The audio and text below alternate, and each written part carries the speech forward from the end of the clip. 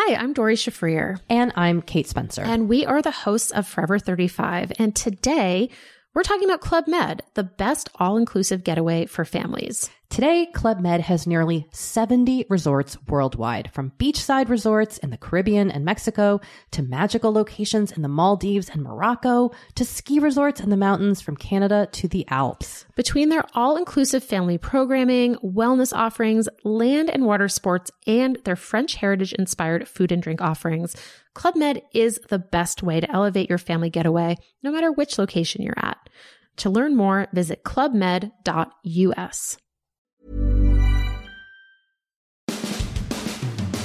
All right, we got a treat for you today. I love this subject because I've been in sports my whole life, and Tom Jones has written sports media for much of his career as well as being a columnist for the Tampa Bay Times. But we're going to talk about broadcasters and who are some of the best of all time and who are the next great ones in every sport. Some of these guys are getting up in age, whether it's Al Michaels. I mean, you think about some of the, not just the play-by-play guys, but the color guys like Chris Collinsworth. Of course, the venerable John Madden back in the day. So we're talking casting with my partner, Tom Jones, longtime radio host with me, a longtime columnist at the Tampa Bay Times, now with the Poynter Institute, on this edition of Sports Day Tampa Bay. I'm Rick Stroud of the Tampa Bay Times. And, Tom, this is right up your alley. I was listening to, I believe it was a podcast, and it was really interesting because Al Michaels was the guest, and this is what made me think about this because – and you were saying just the other day, like Al Michaels has to be like close to his mid-70s at this point, is he not? I think I looked it up the other day, and I think he's 76, I want to say. 76 years old. And will turn 77 during the upcoming football season. Which is just remarkable, of course, and, most well-known for one call, right? He's done everything, football, baseball, you name it, but known for his call in Lake Placid during the Olympics. Do you believe in miracles? Yes. And all of that. And I can hear that story told a million times. I've heard him tell it a bunch of times. It's just terrific. He's never eaten a vegetable in his life, apparently. That's what I hear. That's what I hear. Or he doesn't eat them anymore. Yeah, I don't know which. Gets French onion soup and has them take the onions out. I got a story about Al Michaels and restaurants. I'll get to that in just a minute. Okay. Because we were in one together. The thing about him is he can do it all, right? He's done every sport. We've seen him do, NFL games. Interestingly enough, he was asked what his greatest NFL game was, and this got me to thinking about this too. It was in Tampa. It was the Super Bowl with Pittsburgh against the Arizona Cardinals. Right. And if you think about that Super Bowl, it's one of the better played Super Bowls, one of the more exciting games that there ever has been. It probably doesn't get enough credit for how great that game was when people mention great Super Bowls. But it was back and forth. You had a 100-yard interception return at the end of the first half, and the clock is running out, and you had Larry Fitzgerald get the lead, for the Cardinals on a touchdown pass to Kurt Warner, and then Ben bringing them back down with that toe tap catch by Santonio Holmes. I mean, so much happened in that game. Here's what else I didn't know about that game. It was the last game ever broadcast by John Madden. That's right. It's funny. I looked it up the other day. I wrote a column. I talked to John Madden because I was doing sports. I was sort of the sports radio TV columnist. Yeah, you were back then. And so NBC hooked me up and got me an interview with John Madden. John Madden didn't do very many one-on-one interviews during Super Bowl week, but I got him. I got him for about 25 minutes over at the Tampa Convention Center. Wow, but that's a long time. One of those huge, one of those huge ballrooms. Yeah. It's just me and him, like those, like two chairs. It was weird. Couldn't have been nicer. We talked, and the last thing I said to him, I said, have you thought about retiring? He's like, yeah, eventually. Because, remember, he didn't like to fly. He took a bus everywhere. Mm-hmm. And he was getting older, and he wanted to spend more time with his family, his grandkids, and all that. And I said, will this be your last game? And he said, no, this isn't it. No. And Interesting. Then not long after the game, he decided not.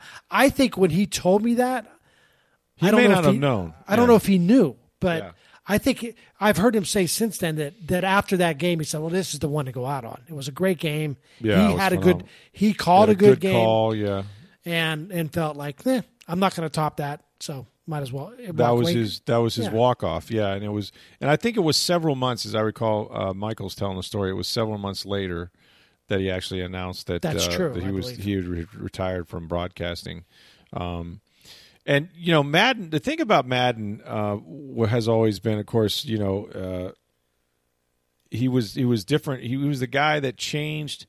He sort of changed what the color guy was, right, in all sports. Like, back before him, the play-by-play guy would call a play, and then you might have the analyst say, something about the play. On this play.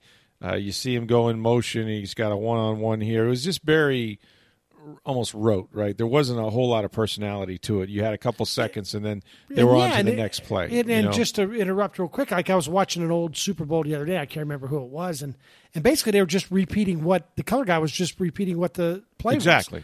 You see him goes about here, and he jumps high in the air and makes an outstanding one-handed catch. Like, I'm watching it. I just saw it, yeah. But that was it. That was the job. The job was not to get in the way of the play-by-play guy first and foremost, but also, if you had anything that you could add. And when Madden came in, it all changed because, first of all, John was a Hall of Fame coach, and so he knew the game in a different way. But he was a character of the game, and he brought his personality to the broadcast booth and also the telestrator, which was pretty funny because that was coming aboard about that time. And, it wasn't enough for Madden just to circle, where the one-on-one matchup was. He was going right for the Gatorade jug. It was like the guy on the sideline. Well, here's the guy there. This is the blue Gatorade, and then you got the guy here. He's going to pick this up, and Parcells was in his heyday back then, and so all the booms and and the replays and all that personality he brought. Before him, you really didn't get that from a lot of analysts, and I think he changed the culture of broadcasting in that sense. Absolutely, I think most people who really follow sports media closely, and I've read a ton of stories and columns on John Madden. Most people agree that he changed. He might have been the most influential color analyst in the history of sports. Like he really changed things. And as you mentioned, Rick, he talked like you and me. He talked like an everyman and would say like things you're just watching a game with him, right? And he would say things like, "Oh, boom," and make grunts and sounds, and like you do the great imitation. Too with the Caliendo does it like and right you get all tongue-tied and talks about Brett Favre and he just sounded like just like a regular Joe Bag of Donuts, just like everybody else, and that's what appealed. And yet here's the thing, he knew the game, so he was accessible to people. Like he explained the game in a way that everybody understood without talking down to him. You know what else he did? He promoted it. Like he made. You talked about Brett Favre, right? And Brett Favre was great. But when he said Brett Favre was great, it was different, right? Here's a guy here like Brett Favre. I mean, you get 10 Brett Favres, and you can go all the way. But he brought out Brett Favre's personality, and he brought out, he knew these guys in the production meetings. They would talk about things besides football, and he could just. I guess it takes one to know one, but he could find those guys, their buttons and their personalities, and almost make you anticipate what they were going to do. It's like, here's a guy here, he's going to run over this guy, boom, see, and all that, and it brought so much energy to the broadcast that in that instance, guys like Al Michaels had to stand back. You know what I mean? Which was different for a play-by-play guy. You had to let John be John. Right. And he used to give away a turkey leg or whatever for the turducken for Thanksgiving. It's part turkey, part duck. It's a turducken. No, and I think you make a really good point because Rick, before that, and there were always good analysts. I mean, back on the old Monday Night Football, we had Dandy Don Meredith and Howard Cosell. And you got to give them credit, too, because they were characters. I mean, Don Meredith certainly was. Right, and they had people like, when we were really little, like guys like Tom Brookshire and Al DeRogatis and people like that. But that's right. You're right. The more famous people were really the play-by-play announcers. For sure. The Pat Summeralls. Kurt Gowdy. And Jim Simpson and all those guys. Whereas Chris Schenkel. This is Jim Simpson of the Full Color Network here in Buffalo. Is that Keith Jackson? I mean, those were the Keith Jackson, those the were voice the guys, of college football. But you know, right. they did everything. Like that was the thing. Like back then, and they still do, I guess, but not as much. Like there are baseball announcers today, and there are guys that do it all. But you know, Boog Shambi, you're not going to hear necessarily on a Monday night game, right? Right. You know, but back then you forget how great the really great ones were. I mean, I remember. Of course, you know, Pat Summerall was with Madden for years. Right. And Pat was the perfect straight man because, and even Caliendo does them both, right? But Pat was the perfect straight man because he would never lose track of what was going on. And he wouldn't set John up, but he let John be John, and he'd get right back. You know, it'd be like Emmett's, he's at the 30, the 25, the 20, he's down inside the 15. And then John would, hey, here's a guy here. You know, that's right, John. Now the snap, you know, and he would never he'd just go right back to where he was. Yeah, it was just. And you know perfect. what's interesting about Summerall was a player. A kicker. Yeah, he came up as a player, not as a and he was the play-by-play guy. I think the only other, there aren't many guys. There's been a few. Frank Gifford was the same way. He was a play-by-play guy, but you're right. Receiver. Like the play-by-play guys were the stars. Yes. And then once after Madden, like I said, Howard Cosell, and you had some others, but Madden really changed the game. Where now all of a sudden, and here's how he changed it too, is everybody's like, no, we got to get it. We got to get our Madden. We need a Madden. Yeah. Right. We need a Madden. So people tried to turn to people like Ditka and Bill Parcells and people like that to become their Madden. You know, everybody was looking for it. Very few have been able to do it. You know. Right. No, it's true. And, you know, you think about, and we've lost some great broadcasters. I mean, these guys all got up there in age. Obviously, some of them retired. One of the best ever. And you forget that he did all the sports, too, was Vin Scully, you know, who recently retired a couple of years ago from the Dodgers. Scully, and you may not remember this, if you remember the start of the 49ers dynasty, and I got a picture up here in my bonus room up here of Dwight Clark making the catch. Vince Scully called that game on television. Yeah. Which is crazy, right? Because you know him as the Dodgers broadcasters. But there was a lot of people that called that game on radio and other places. But I think the best call of that catch was Vince Scully, because Scully had this ability, and Tom, you know this too with the best broadcasters. They will step back, right, and say nothing. They will let the moment simmer for a while, you know, when there is a big moment. And Scully was always one of the best at that, of knowing when those pauses needed to happen. So Dwight Clark makes the catch, and, you know, it's like Montana back to pass, and he throws, Dwight Clark, and he just shuts up, and he says, and it's a madhouse here at Candlestick. And it was. Yeah. And he just stepped back, you know? Yeah. And it's one of the greatest calls of that iconic moment in NFL history. You know, of today's guys, I mean, three guys to me stand out now. I mean, the two major guys, Joe Buck, as far as play-by-play. Oh, yeah. Joe Buck and Jim Nantz. Now, they do multiple sports. Jim Nantz obviously does football. He's the number one football guy on CBS. Hello, friends. And he does, it's funny, I'll tell you a story about Jim Nantz in a minute.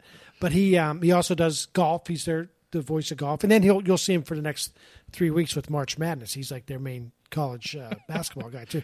So several years ago, Jim Nantz he used to do this thing, and I don't know if he still does or not. His dad, it was a big deal with his dad giving him a tie or something like that. And so he would give his tie to like his MVP of the NCAA. And I didn't know he did this for the longest time. I read about this. I didn't know that's what he did. So he did it, and I wrote a column basically, not a whole column, but it was part of my Sunday, my shooting from the lip, sort of, you know, just snarky column. The day after, like on a Monday, I usually wrote it. Yeah, right. And so I going through the weekend. Yeah, and I took a shot at Jim Nantz, and I'm like, man, these kids they just won the national championship. they're cutting down nets. One final moment's playing, all that. And then you got to jump in, giving them your tie. They don't want your tie. Like, get out of the way, man. And I really ripped them. So a few years ago, when I was still at the Times, I get a call from the CBS PR guy, and he says, "Hey, we're coming." And I think the Bucks must have been a Must A have been rare game on it was CBS. a Thursday night game. So that's why. So Nance was in town. I think it was Romo's first year. And so the PR guy says, hey, we're in town. Jim Nance wants to have a beer with you at the hotel over there on the causeway or by the causeway. And you're thinking, that's awesome, a beer with Jim Nance. And I'm thinking, like, oh, this isn't good. Oh, okay. He remembers what I wrote. So we go over there, and he's like, and he's just like he is on. Hi, Tom. Good to see you. Hello, friend. And we sit down and we get a beer, and I said, hey, Jim, before we, hey, how you doing? How long you been working at the Times? Blah, blah, blah. And I said, I gotta tell you, like, just so we're clear, like, I've written some nice things about him. But I said, I wrote a column about it. He goes, he knew. He completely knew. He didn't care. And it was like, and that's like, he even told me, he's like, you know how much I get ripped on a daily basis from Twitter and everything. I was like, I'm totally confident in what I do. And he was, and I felt bad afterwards. And now, and the last time they were in town, even though I was over at Pointer by then, he sent me a text and said, "Hey, really? If you happen to be over at Raymond James for whatever game they were playing, Kansas City, I think probably. Yeah. He said, "Let me know. Stop by the booth. Would love to catch up." And he'll shoot me a text every night. He's the nicest guy. No kidding. And now I feel like a total piece of dirt for ripping him that one day on that column. But yeah, although I do gotta wonder like what these kids are thinking when he hands them a tie at the end of the game. I'm sure they appreciate it later. One shining moment, and he goes, "Hey, hello, friends. Here's a tie." I think he's he's my tie. Terrific. I think he's. I'd rather have a Mai Tai. That's true. I think he's really good. I think he's excellent, and I think Buck gets a lot of grief from. I don't know why why so many people don't like Joe Buck. Do you know? Does that make any sense to you? Is it because these are enemies of St. Louis, perhaps? Or no, they see him as a Cardinals guy, or everybody thinks that their broadcasters are against their team. Like, and let me just clear this up: they don't care. The broadcasters, they don't care. They don't care who wins. Actually, that's not true, because Kurt Gowdy used to cheerlead for the Kansas City Chiefs. I will go to my grave saying that. It's funny. I didn't like the Chiefs, and he would just be all over. And I used to think he hated the Steelers, and I talked to Raiders fans, and they're like, "Are you kidding me? He loved the Steelers. He hated the Raiders." He did hate the Raiders. But you know what I think it is a little bit with Joe Buck is I think first off, some people, for whatever reason, it's just the way people are, they resent him because they feel like nepotism got him in the door. And it may have. Like, he was Jack Buck's son. All right. I think it's like, well, it's gotten some people in the White House. What are you talking about? Well, where did he get off? He didn't pay his dues. But here's the thing. I think he's tremendous. And I'm telling you what, if you live in the Tampa area and you're a Rays fan, go back and watch that Brett Phillips play in the World Series. Oh, it's perfection. He is masterful. Like, I would have been, now I have no obviously experience as a play-by-play, but my call would have been something like this. Here's the wind and a pitch, hits it to right field, throws it, and it missed it, and it trips. Oh, I would have been stumbling all over the place. And of course. And if you watch him do it, it's almost as if he had seen the play 5 times before, and he's like, okay, now I'm ready to call it. That's how composed he is. It was unbelievable. And Tom, we actually talked about this, I think, when it happened that night. I remember I was on a road covering a playoff game. I think I chatted with you about it. But if you listen and don't weigh this podcast this way, because I stammer and stutter all the time like I'm doing right now, what's so amazing about it is not only does he describe one of the most frenetic plays in the history of the World Series, right? Where, it was a big hit followed by an error, followed by a throw, followed by a guy falling down, then the throw getting away from the catcher, and the guy crawling to home plate, and the game is over. I mean, all that happens in a matter of seconds. Joe Buck does not miss a syllable. Like, he doesn't go, eh. There is no wasted syllables. There is no wasted sound. He's not rushed. It's like the perfect call. I'm telling you, I truly believe it. It sounded like he had seen the play before and was reading his. I'm just going to read the script. It's a great way of putting it. Like, they matched up the script with the tape later. It's amazing. And then Al Michaels obviously is. I wasn't going to mention. There's one other guy I want to mention in a minute, but Al Michaels. You said you had a restaurant story about. Oh well, yeah. I mean, this is self-serving, but you mentioned meat and the fact that he doesn't eat vegetables. So we're at a Ruth Chris in St. Louis, Missouri, my wife and myself. And I don't even know if we were married at that time. I can't tell you. I'll tell you when it was. It was probably back in the 99 season or 97 season, somewhere in there, where the Rams and the Bucs were rivals, probably because of it might have even been as late as 2000, but probably because of, their championship game and everything. And they're in St. Louis, staying outside of town in a really ritzy area where there was, I don't know where we were at Hyatt or Ritz-Carlton or something like that. And across the street is a Ruth Chris. And it's like tremendous, by the way. Well, which is awesome. Never had a bad meal at a Ruth Chris. Back in the day, we could write that off, Tom. Not now.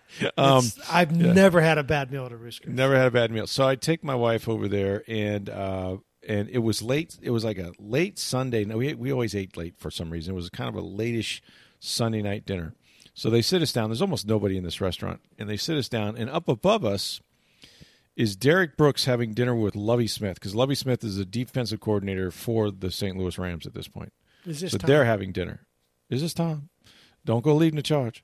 And he's above us on this sort of like split level dining area, and we're down below him. And then over here on the left, and this will tell you what era of Monday Night Football it was. You've got the Monday Night crew, right? And it's the producers, and it's Al Michaels. And who was the comedian they had at that time? Miller, was it? Dennis Miller, yeah. Dennis Miller. Hey, babe. Dennis. Hey, babe. Miller. He was there, and I can't think of who the sideline reporter was, but she was there for years and years. So they're all having a big, Monday Night Football dinner, right? Mm-hmm. And Ruth Chris, they come by, and they present the meats to you, right, or the fish, the raw or whatever. Cut of meat. Yes, right. The actual. Here's the T-bone. Blah blah blah. Exactly, and they're not cooked. They're just there. They are, right. The whether it's fish, meat, whatever. And they were in the process of doing that, and the waiter stepped away for a second, and Michaels and them had finished up, and we're leaving the restaurant as a group. And I don't know, probably because my wife is very attractive and she looked good that night. I don't know what possessed him. He stops. He grabs a napkin off the table, puts it over his arm like he's the maitre d' or the waiter, and then gives the entire Ruth Chris meat presentation to us as Al Michaels, because it's Al Michaels. Right. It was the most bizarre thing in the so world. I don't know. Would I be like laughing, or would I be like I don't want to look at him? Like, how did you react? I mean, I was amused by it. I did smile because it was kind of funny. He was trying to be. I think he was trying to be humorous. I mean, why would Al Michaels stop and do a meat presentation, right? But he was like, he didn't say, "Do you believe in filet?" Yes, it wasn't like that. It was right. He was just like, and here we have the lovely T-bone with, a beautiful, and he just do it. And like, it wasn't just one or two items. Like, he did the whole table. Like, he did the whole presentation, and did it well. So yeah, I've had that experience. I think, and at age 76, we were talking about it just a minute ago. He's still on top of his game. He is. He's really cut back on his schedule. Here's the plan, Rick, moving forward. And I know we're going to talk a little bit about who are the next sort of group of people. So I guess the plan is that Drew Brees retires. He's already signed a deal with NBC. The plan is for him to do Notre Dame football, I think, and be an analyst on Sunday night, like the Football Night in America. So he'll be show. with Tony Dungy and Rodney Harrison, and Phil Simms or Chris Simms and all that. I don't know how they're going to work all that out, but apparently he's going to do that. They are assuming that Mike Tirico, someday is going to replace Al Michaels. Tirico as the announcer, the main announcer on Sunday Night Football. And then the assumption is that Drew Brees eventually is going to replace Chris Collinsworth. Now, I don't know if Collinsworth's aware of that. Probably not. Because he's only 6. He will be if he listens to the podcast. Right. I think Collinsworth or reads Andrew Marchand of the New York Post. But I think, Collinsworth's only 62. I think he's on top of his game. He I could think go he's for really years, good. yeah. Now, maybe he gets to a point where he doesn't want to do it anymore. Can't imagine he would do that. Or maybe he'll go somewhere else. I mean, I think Romo's pretty locked into CBS for a while. I think Romo's really good. I don't know what Troy Aikman, how much longer. Aikman's still kind of a young guy. I see him doing it for a while. Mm-hmm. So I'm telling you, get these analyst jobs, man. you don't want to walk away from in the NFL anyway. Well, we've always said that, right? There's like when you get that chair, you know, you don't want, and that was the thing that, and I guess I wasn't surprised when John Gruden left Monday Night Football, and he did it for $100 million, and he had a chance to coach again. You know, they asked Bill Cowher to come back for years. They've asked a lot of different coaches. You know, John eventually did, and now look what broadcasters get paid. He probably wishes he was still in the booth, but it's hard to get that seat. You know what I mean? Like you know, and they've tried a lot of things with Booger McFarland and, you know, through the years, different guys, and they've switched up of late, especially on Monday Night Football. Now it's Louis Riddick and, you know, and Brian Greasy and, right, you know, right. and some other guys, but that Steve Levy's the announcer, yeah. But those are coveted chairs, though. Those sure. are coveted, really hard jobs to get, and very few and far between. You know, it's funny though. So, like, who's next? Like, okay, so Michaels is 76. Buck's still a relatively young guy. I want to say he's in his 60s, maybe. No, Jack Buck or Joe Buck. Joe Buck, 50, around 50. I would around guess. 50. Okay. Nance is like 61ish. I think he wants to keep going for a while. But you know what's funny is, like, I looked up the other day. I'm a really big Kenny Albert fan. I think Kenny Albert's really good. He can do hockey. Kenny Albert. Yeah, he sounds sounds a just little like his his dad. dad. Yes, Just not his horse. who, by the way, is still calling games, right? Or was Unbelievable, yeah, up until last year, I think. Right, but I think Kenny Albert's in his 50s, which is hard to like wrap your brain around. I don't know if there are any superstars like in their 30s who were going to say, okay, they're the next part of the next group. You know, I guess Tirico is the closest guy who can transcend all the different sports and just is a really good play-by-play guy. He can be a host in golf. He can, you know, he can do everything. You know? He reminds me a lot of Costas. He's sort of a Bob Costas type where he could host a big event. And we've gone through this whole broadcast and not mentioned Bob Costas until just now. Yeah, tremendous. How did we do that? He is. I can tell you this too, and I know Costas a little bit, and I know a lot of people think, oh, he's a little too much of a smarty pants, or you know, he is truly one of the nicest human beings that I've ever come across. Like he is, and a lot less of an ego than you think. Like I think that's the thing that people think about. Like, oh, he's so smug. Like, no, not really. He's a really down to earth, and I think he's just, when you look back over, probably I would say, top 2 or 3 broadcasters of our lifetime. Anyway, I mean, he was forever. He was the voice of NBC, right? All the Olympics. You talk about football, baseball certainly was his first love. Yeah, you called know, World coming Series out of games. St. Louis, called World Series games. You still see him on MLB Network every now and then calling a game. Yeah, and now he does some work for CNN. Just I know he weighed in on the Tiger Woods, the Tiger Woods car they call accident. him often. Yeah, mm-hmm. And he's still very thoughtful. He has a way of voicing essays off the cuff that would be better than anything you or I could sit down and write. Right. You know what I mean? Because he has a good grasp of history, of tradition. I know people, I've referred to him too. He's sort of like the conscience of sports. Like he seems to be really self-aware and really aware of what's what's going on in the world, and how sports applies to life and applies to politics and all that. I think he's got a really good, and he does it like you said off some of the things. Like I've interviewed him where he doesn't know the questions that are coming. And I've almost felt like, are you reading this? Like it's so it's smart. That good. Like I know. How did that? You know, I can't barely put 3 sentences together without stopping and recalibrating my thoughts. And this guy's just like boom, boom, boom.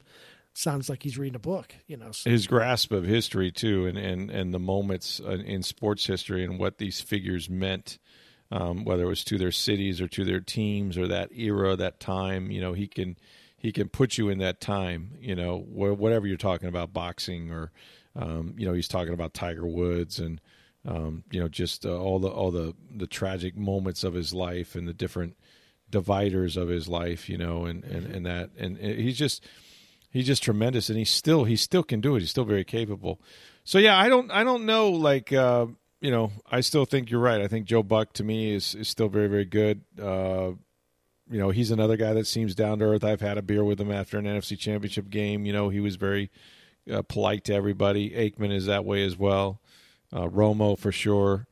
I don't know.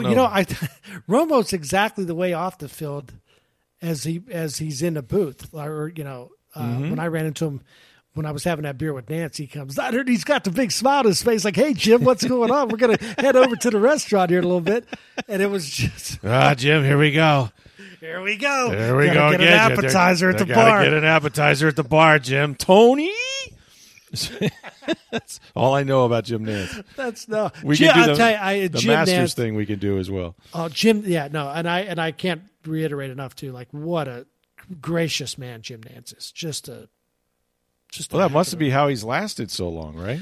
Well, and he's really good. And he's really talented. The thing I respect so much about Nance is, look, Romo came in right out of the Cowboys, and there were a lot of questions. But boy, I mean, CBS threw the world at him. Threw a ton of money at him. He never called a game live on the air. They certainly did their scouting on him and thought he would just be a superstar. And it turns out they're absolutely right. But I'll tell you, none of that works if Nance doesn't basically get out of the way and let Romo be Romo. That's true. And to talk about not having an ego. I mean, here you are. You've been doing this for 30 years or whatever, and here comes this new guy who's getting all the attention, and his success depends on you being gracious to him, and he's been nothing but. That's where I really respect Nance and what he's done. And then all of a sudden, Tony Romo is making $20 million, and your contract comes up, and you're like, hey, what about me over here? Yeah, it's helped out a little bit, but no, I respect these guys. That I mean, think about Nance. I mean, he's going from calling the Super Bowl to then moving on to the Masters are here eventually, and then March Madness. Like he calls all these other golf tournaments. He's out there calling every tournament every weekend on CBS. Right. Hey everyone, I've been on the go recently. Phoenix, Kansas City, Chicago. If you're like me and have a home but aren't always at home, you have an Airbnb. Hosting your home or a spare room is a very practical side hustle. If you live in a big game town, you can Airbnb your place for fans to stay in. Your home might be worth more than you think. Find out how much at airbnb.com/host.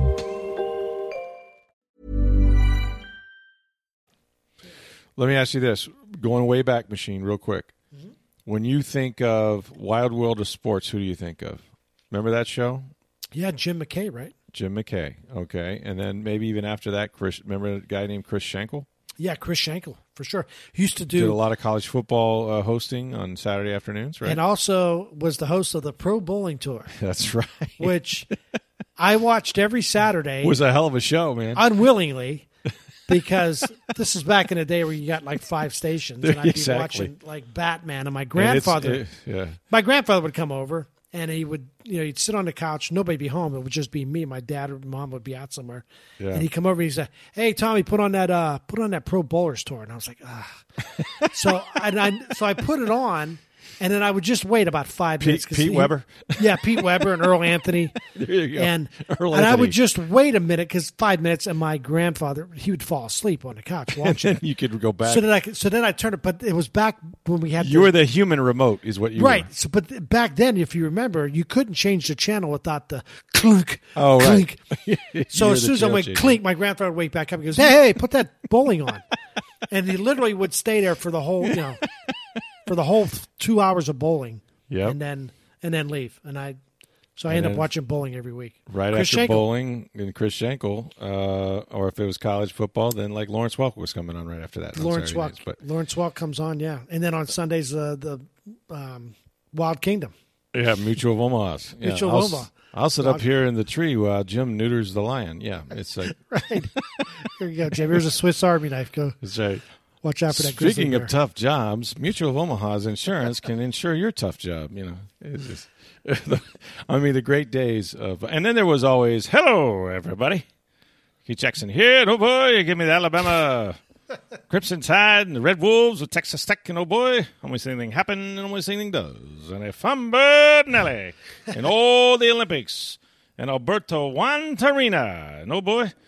That's a pretty good Keith Jackson. He was, I can do it. He was the voice of college football for me while I was, Well, you know what? He did the very first season of Monday Night Football. He did, and he also did some Monday Night Baseball games as well. Remember those? Monday Night Baseball, and he's another guy who let the play breathe. Tried to let the play breathe. Yeah. It was funny. I was watching the other night. I was on YouTube. You know how you get on these rabbit holes on YouTube. Oh yeah. Next thing you know, you're watching like. I end up with Whitney Houston singing the national anthem. Then I go to bed. Go ahead. Somehow I go on looking at it like a video of like some fight in a hockey game that happened last night. Yeah. And next thing I know, I'm watching like Game 4 of the 1987 American League Championship Series.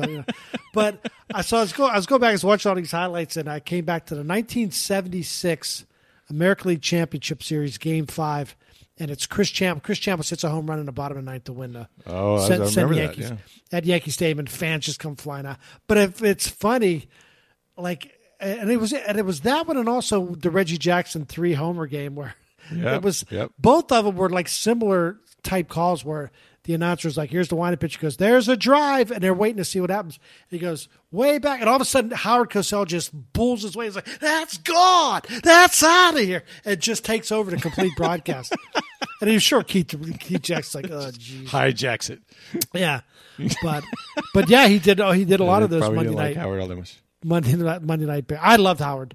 I thought Howard was tremendous, even as a kid.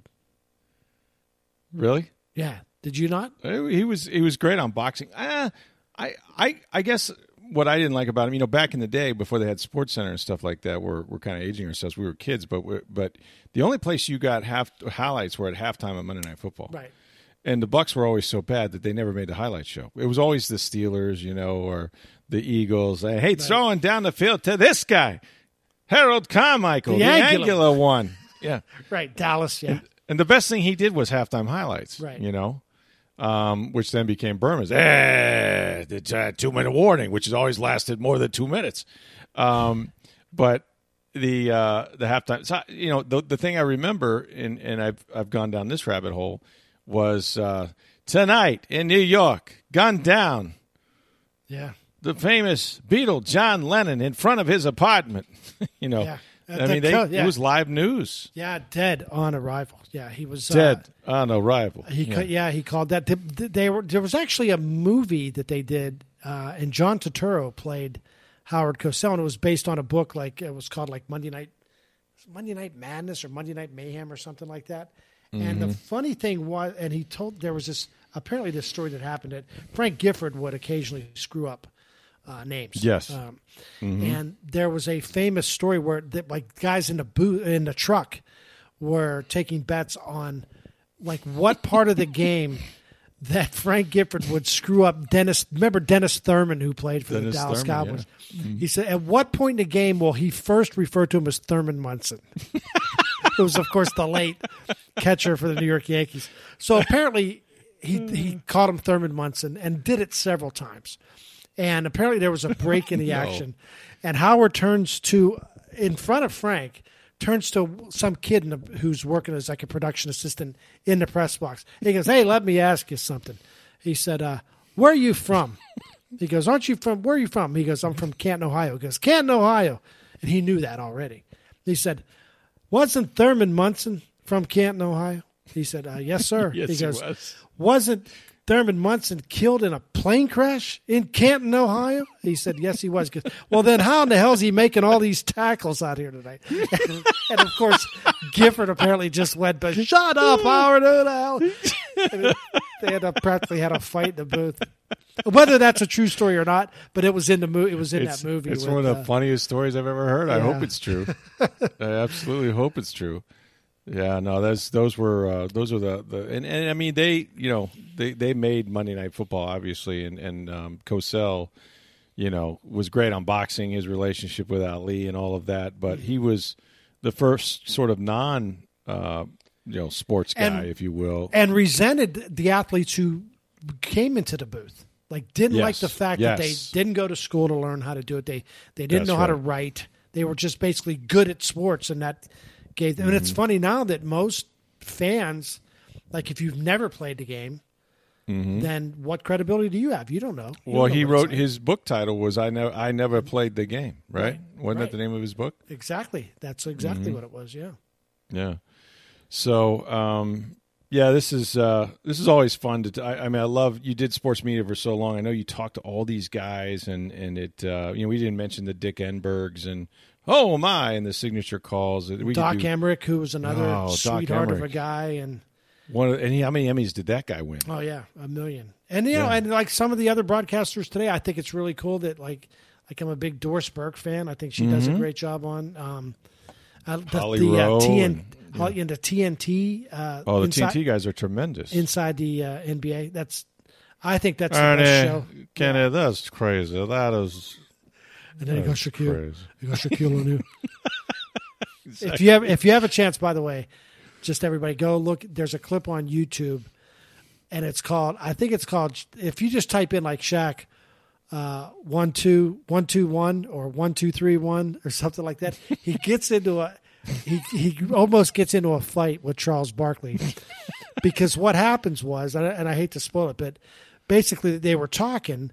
And Charles goes first, and then Kenny Smith, and then they're supposed to go to Shaq. Right. And it was so Charles talked, and Kenny talked. Then Charles started talking again, and Shaq got mad because he didn't get a chance to talk. And he goes through this thing. He goes, "It's supposed to be 1 2 3, not 1 2 back to 1." And Ernie Johnson loses his mind. He's laughing so hard, and Shaq thinks it's funny, but not really. Yeah, and he keeps telling you, "Go ahead, Chuck, keep it up. I'll knock your ass out. Go ahead. Do you think it's funny?" It is you will die laughing. Shaq. It's a pretty good. So look it up on YouTube. I think it's like Shaq 1 2 1 2 1 or 1 2 3 1 something. That is one of the best shows on TV, the TNT broadcast, and the whole. Of course, I mean Charles Barkley, right? Right. What a personality, what a broadcaster he became. And it's again one of those things where guys are just it's like Madden. You're just to sort of bring it full circle. Like these are just guys talking. You feel like you're sitting in a living room listening to 4 guys who really know what they're talking about the NBA. Yeah, no, it's really good. Well, this is fun. We'll do it again, Tom. And what do we got going on over at pointer.org? I'm trying to track down my buddy Katie Couric. Oh, yeah, so really? A little Q&A for her second week on Jeopardy. A little more hand sanitizer and some wine for you and her. There you go. And we got there was a little correction controversy at the Washington Post I've been writing about. I saw that. Yeah.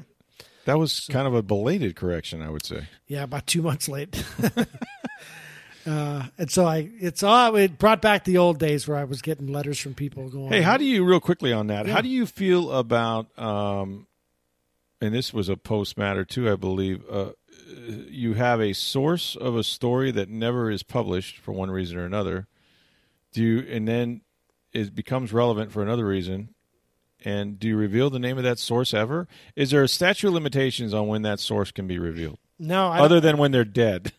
No, which and is what Bob Woodward did. Which was what Bob Woodward did with Deep Throat. Right. And he said that he would always keep Deep Throat a secret until either he got permission or the guy died, and it turned out the guy died, and then he was able to come forward with it. No, I think once you make that agreement, it's that way forever. So if you tell somebody, you'll keep them anonymous. Mm-hmm. Now, I think the bar for anonymous sources has to be really high.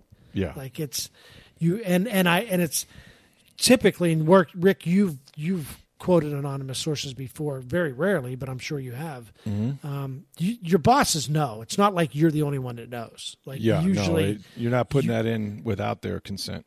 Right. And typically, and a lot of people don't know this, not always the case, but there are usually situations where if you quote somebody anonymously, somebody else is confirming it as well, that information. So maybe if, say, Tom Jones tells you something, Rick Stroud, you're going to check it out with Mark Topkin too. If it's something that's going on with the Tampa Bay Times order. So it's not just one person quoting one person and nobody else knows about it. I mean, you usually get corroboration as well.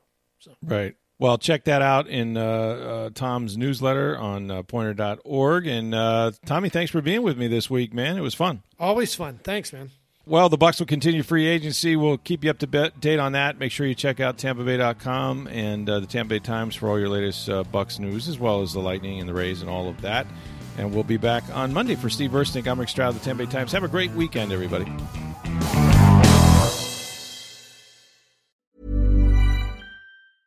Hi, my name is Danny Pellegrino from Everything Iconic, and I'm excited to talk to you about Club Med. Club Med operates beach and mountain resorts and is the best all-inclusive getaway for families. They have Club Med Punta Cana, their flagship family resort, and many other options in Mexico, the Caribbean, and around the world. Club Med are the pioneers of the all-inclusive concept, which is the best way to vacation. Great for families, groups, or even solo travelers looking for land and water sports, delicious food, and a place to make unforgettable memories. Visit clubmed.us, call 1-800-CLUB-MED, or your travel advisor.